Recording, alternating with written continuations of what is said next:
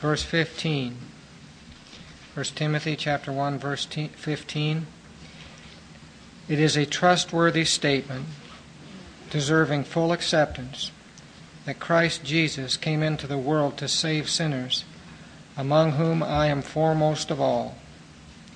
And yet, for this reason I found mercy, in order that in me, as the foremost, Jesus Christ might demonstrate his perfect patience as an example for those who would believe in him for eternal life. I'd like to share some thoughts with you tonight concerning the perfect patience of God. Paul says he was saved that Christ might demonstrate his perfect patience in Paul.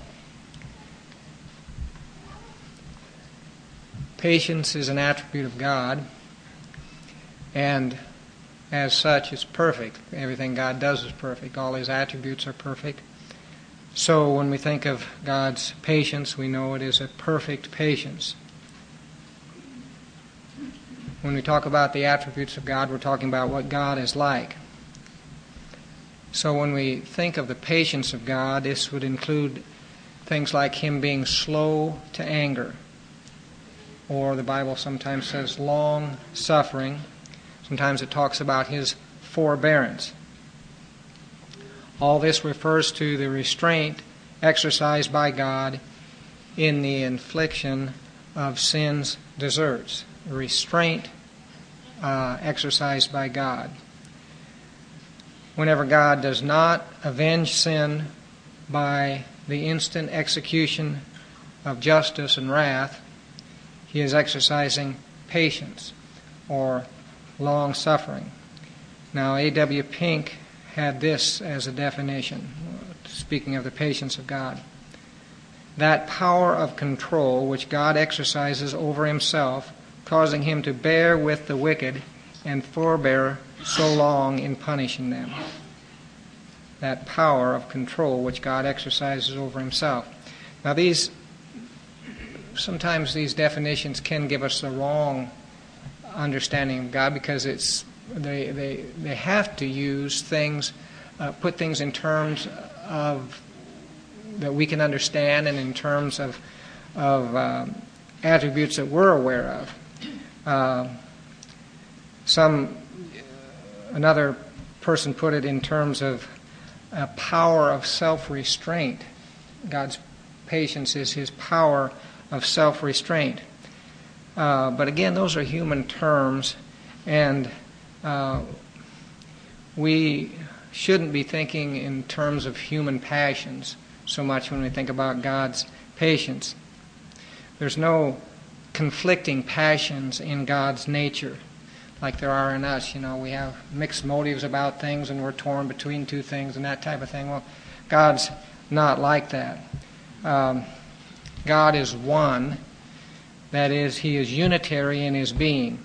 Now, I want to quote a little bit from A.W. Tozer here, just to kind of keep us from going off in the wrong direction from those definitions. He says, the doctrine of the divine unity means not only that there is but one God, it means also that God is simple, uncomplex, one with himself. The harmony of his being is the result not of a perfect balance of parts, but of the absence of parts. Between his attributes, no contradiction can exist. He need not suspend one to exercise another. Talking about his attributes, you see. He need not suspend one to exercise another, for in him all his attributes are one. All of God does all that God does. He does not divide himself to perform a work, but works in the total unity of his being. The persons of the Godhead, being one, have one will. They always work together, and never one smallest act is done by one without the instant acquiescence of the other two. Every act of God is accomplished by the Trinity in unity. So, in these definitions, we shouldn't get the idea that there's some great conflict in God. Nevertheless, these definitions do help us somewhat. That power of control which God exercises over himself, causing him to bear with the wicked and forbear so long in punishing them. Well, how do we know God's like that? Well, we know that from the Bible, from the Old and New Testament. Let me just begin with just a few thoughts here from the Old Testament, where God has revealed himself as being slow to anger. When God appeared to Moses, and Moses asked God, "I pray thee, show me thy glory." God said this in Exodus 33:19 and 20. He said, "I myself will make all my goodness pass before you, and will proclaim the name of the Lord before you." So he says, I'll do that. I'll make my goodness pass before you.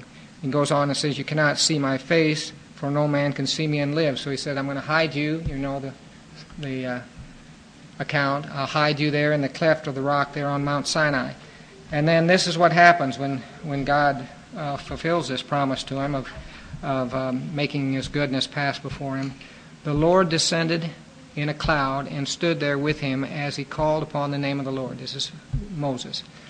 "Then the Lord passed by in front of him and proclaimed, 'The Lord God, compassionate and gracious, slow to anger, and abounding in loving kindness and truth, who keeps loving kindness for thousands, who forgives iniquity, transgression, and sin, yet he will by no means leave the guilty unpunished.'" But you see, as he's making his goodness pass before him, this is what he says. This is what he proclaims himself to be like. The Lord God. In other words, he's the sovereign one, the one in control of everything. Slow to anger, abounding in loving kindness and truth. So, that's that you might say this is one of the primary revelations of the character of God right here to Moses. And the reason I say that is because it comes up over and over again. This account here is used over and over again. For instance, Moses uses it later on when the people of God have rebelled and actually threatened to kill Moses, because they didn't like how things. When the report came back that, if we go into that land, we're all going to die. There's giants there and they'll kill us all. Well, the people grumbled and complained and said, "Why'd you bring us out here?" And they were ready to stone Moses. Moses prays to God not to destroy the people for their sin. And the basis for Moses' prayer is that revelation of God's character that he gave Moses there on Mount Sinai. Listen to what he says. This is in Numbers 14:17. This is Moses praying. "But now I pray, let the power of the Lord be great, just as thou hast declared." So he said, let the power of the Lord be great. Okay, so how's that going to be manifested? "The Lord is slow to anger and abundant in loving kindness, forgiving iniquity and transgression, but he will by no means clear the guilty." This is Moses praying back that revelation that God had gave him, praying it back to God, saying, "I know this is the way you are. Pardon, I pray, the iniquity of this people, according to the greatness of thy loving kindness, just as thou also hast forgiven this people from Egypt even until now." So, you have Moses taking that revelation, especially about God being slow to anger, and the loving kindness of God, and praying it back to God. Later on, and this comes up a number of places in the Old Testament. I'm just going to name a couple of them here. David, in Psalm 103, verse 6 through 11, says, "The Lord performs righteous deeds and judgments for all who are oppressed. He made known his ways to Moses and his acts to the sons of Israel." So, he made known his ways and his acts. What are they? "The Lord is compassionate and gracious, slow to anger, and abounding in loving kindness. He will not always strive with us, nor will he keep his anger forever. He has not dealt with us according to our sins, nor rewarded us according to our iniquities. For as high as the heavens are above the earth, so great is his loving kindness towards those who fear him." So again, there's that revelation of that was given to Moses repeated here by David. Now, a really, I think, extraordinary example of someone taking this revelation concerning God's being slow to anger and his patience is Jonah. Because Jonah actually says, after Nineveh repents and God relents of the calamity that he was going to bring upon him, Jonah actually says, well, I knew you'd do that. Well, how did he know that? Well, here's what he says. Well, it says, but it greatly displeased Jonah, and he became angry. That is, that God didn't destroy Nineveh.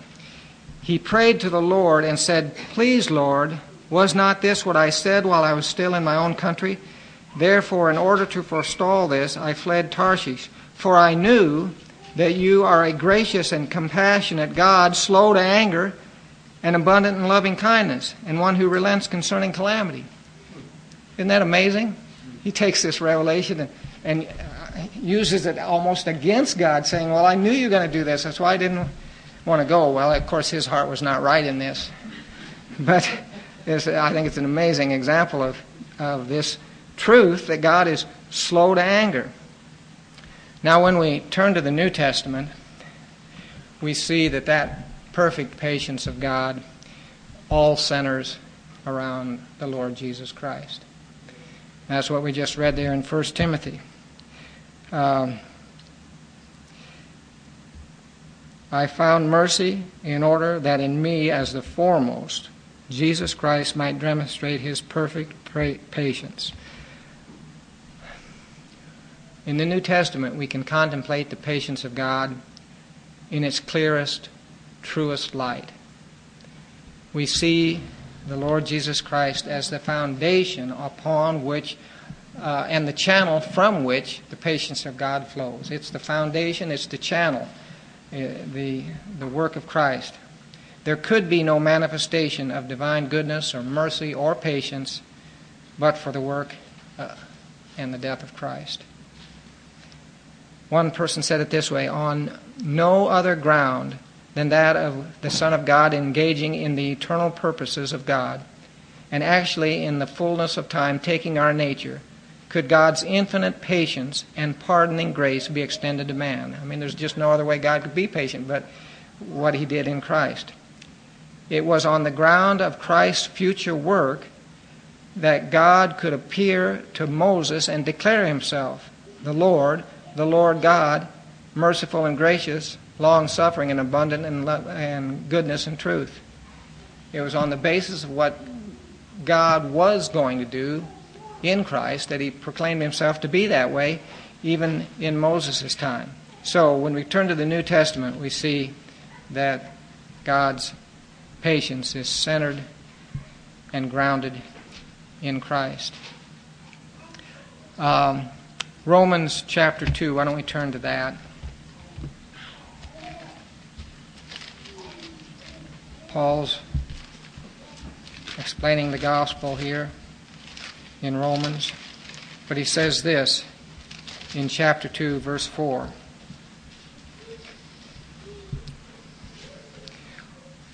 Or do you think lightly of the riches of his kindness and forbearance and patience, not knowing that the kindness of God leads you to repentance?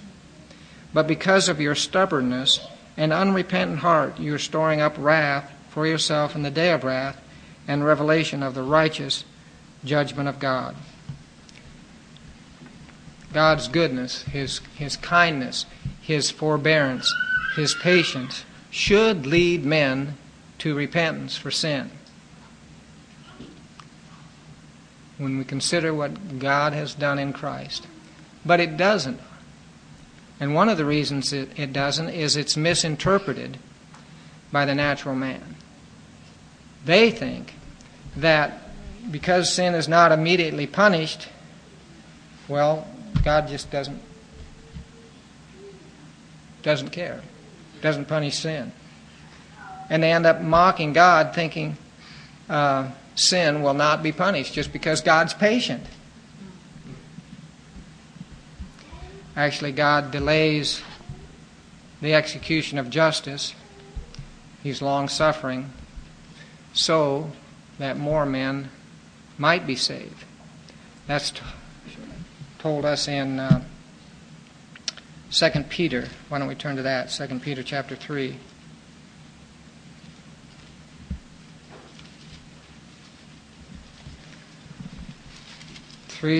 And verse 3.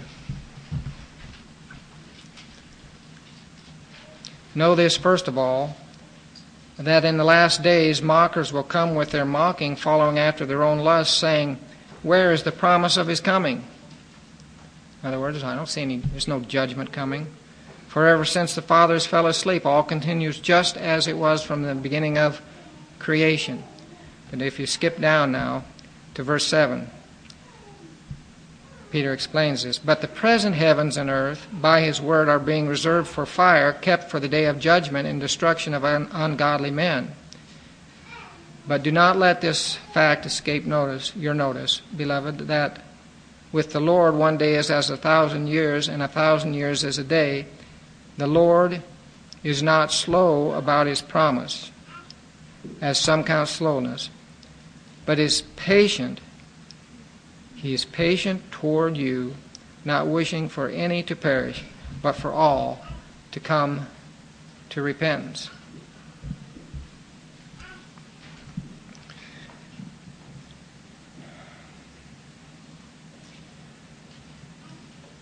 I think the best way to get a hold of what he's saying there is if God had not been long-suffering, if not been patient, if he was executing justice immediately, we wouldn't be here tonight.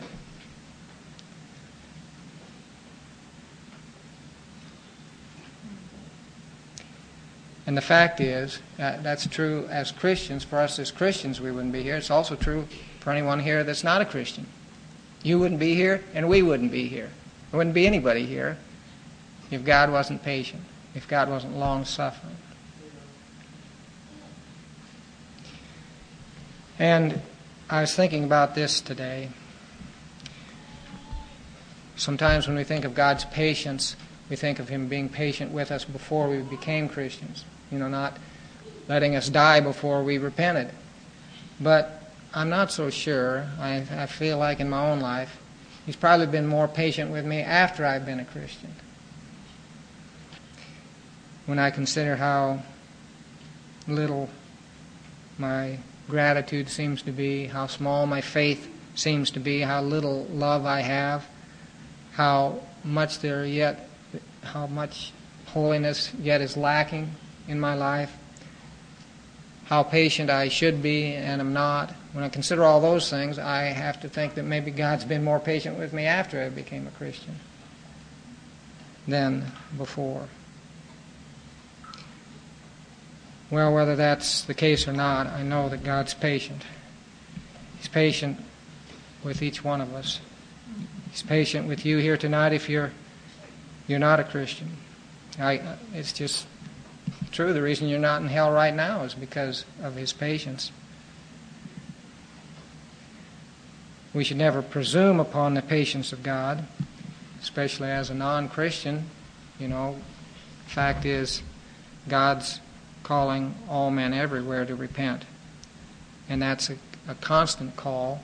You can't just say, well, God's patient, so I'll just keep on sinning. If we shun the goodness of God, the patience of God, abuse his patience, we're not slighting God any, but we're hurting ourselves. As it says in Proverbs 8:36, he who sins against me injures himself.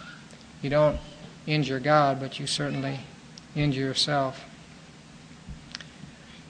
If we don't repent, ultimately we'll just show ourselves to be vessels of wrath that God was patient with.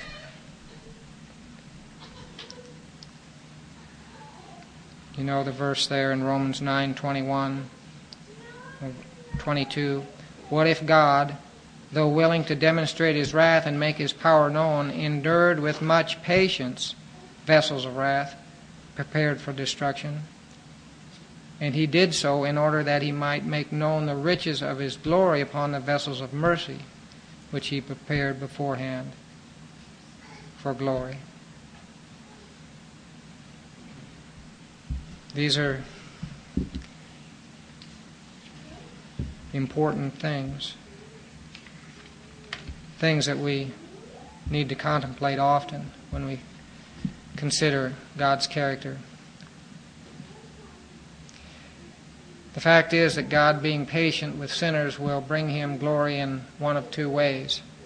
Either by showing the riches of his glory and giving vessels of mercy time to repent and come to salvation, or by demonstrating more clearly his righteous judgment and power when he finally, after much patience, destroys the vessels of mercy, vessels of wrath. I wanted to read J.I. Packer here. Those who decline to respond to God's goodness by repentance and faith and trust and submission to his will cannot wonder or complain if sooner or later the tokens of his goodness are withdrawn, that is, his patience. The tokens of his goodness are withdrawn, the opportunity of benefiting from them ends, and retribution supervenes. God is patient. He's patient right now with everyone in this room.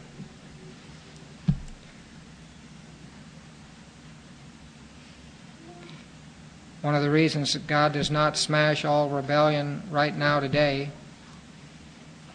is he has some people yet to save. And he's bearing with the vessels of wrath in order to save the vessels of mercy. I think maybe an example of this goes clear back to the book of Genesis. In the days of Noah, when the Lord saw that the wickedness of man was great on the earth, and that every intent of the thoughts of his heart was only evil continually, the Bible says that the patience of God kept waiting. Isn't that something? The patience of God kept waiting. What was the patience of God waiting for? For the completion of the ark. And for all that would be saved from the flood to get in the ark. That's what the patience of God kept waiting for. That everybody that was to be in the ark got in the ark. When Noah and his family were in the ark, God shut the door. Patience stopped waiting, and the flood came. What's that mean for us? That means for us that God's got the ark completed. That ark is the Lord Jesus Christ. But all are not in the ark yet. And the door is still open. How do I know that? Because Jesus is still saying, come. There's still room in the ark. The call still goes out, flee from the wrath of God. That call is still going out, so I know there's still room in there. And this is what Paul would have us to contemplate. He says it's a trustworthy statement deserving full acceptance that Christ Jesus came into the world to save sinners. The ark is open. Christ is there for those who will come. So again, the call goes out, repent and believe the gospel. Now, some people might say, well, I'm too sinful to get in the ark. This is what Paul is specifically trying to tell people in these verses that we read.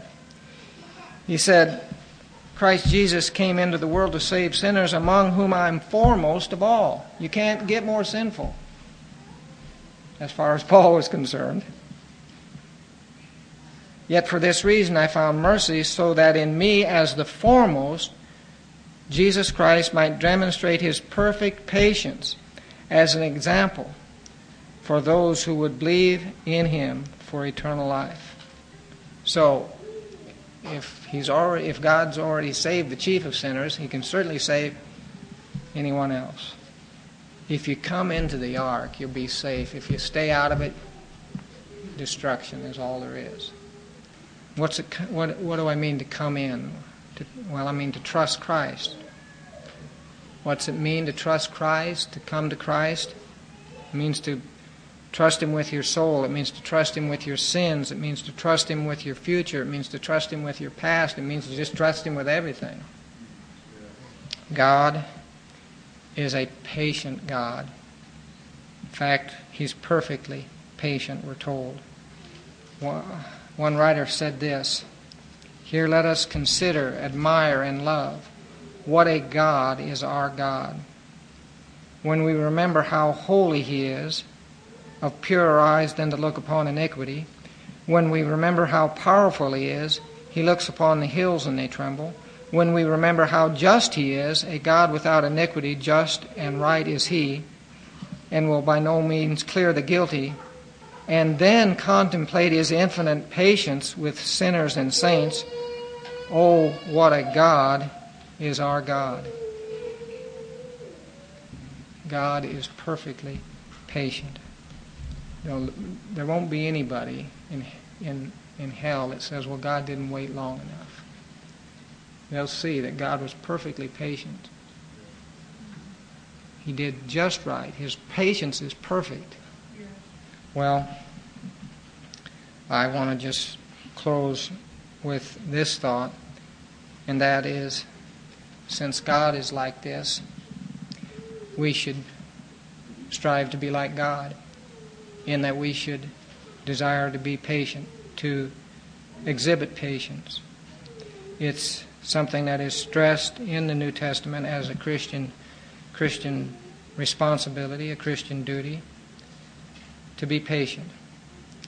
And the Lord's bondservant must not be quarrelsome, but be kind to all, able to teach, patient when wronged, with gentleness correcting those who are in opposition, if perhaps God may grant them repentance, leading to the knowledge of the truth. Now that was specifically toward Christian leaders, but there are verses that apply to all of us concerning patience. Colossians 3:12, "So as those who have been chosen of God, holy and beloved, put on a heart of compassion, kindness, humility, gentleness, and patience, bearing with one another, forgiving each other. Whoever has a complaint against anyone, just as the Lord forgave you, so also should you." In other words, God's been so patient. Can we be impatient? When tempted to be disgusted with the sin of others, remember God's patience and long-suffering towards you. His perfect patience. Well, let me just close again with the main verse. It is a trustworthy statement, deserving full acceptance, that Christ Jesus came into the world to save sinners, among whom I am foremost of all.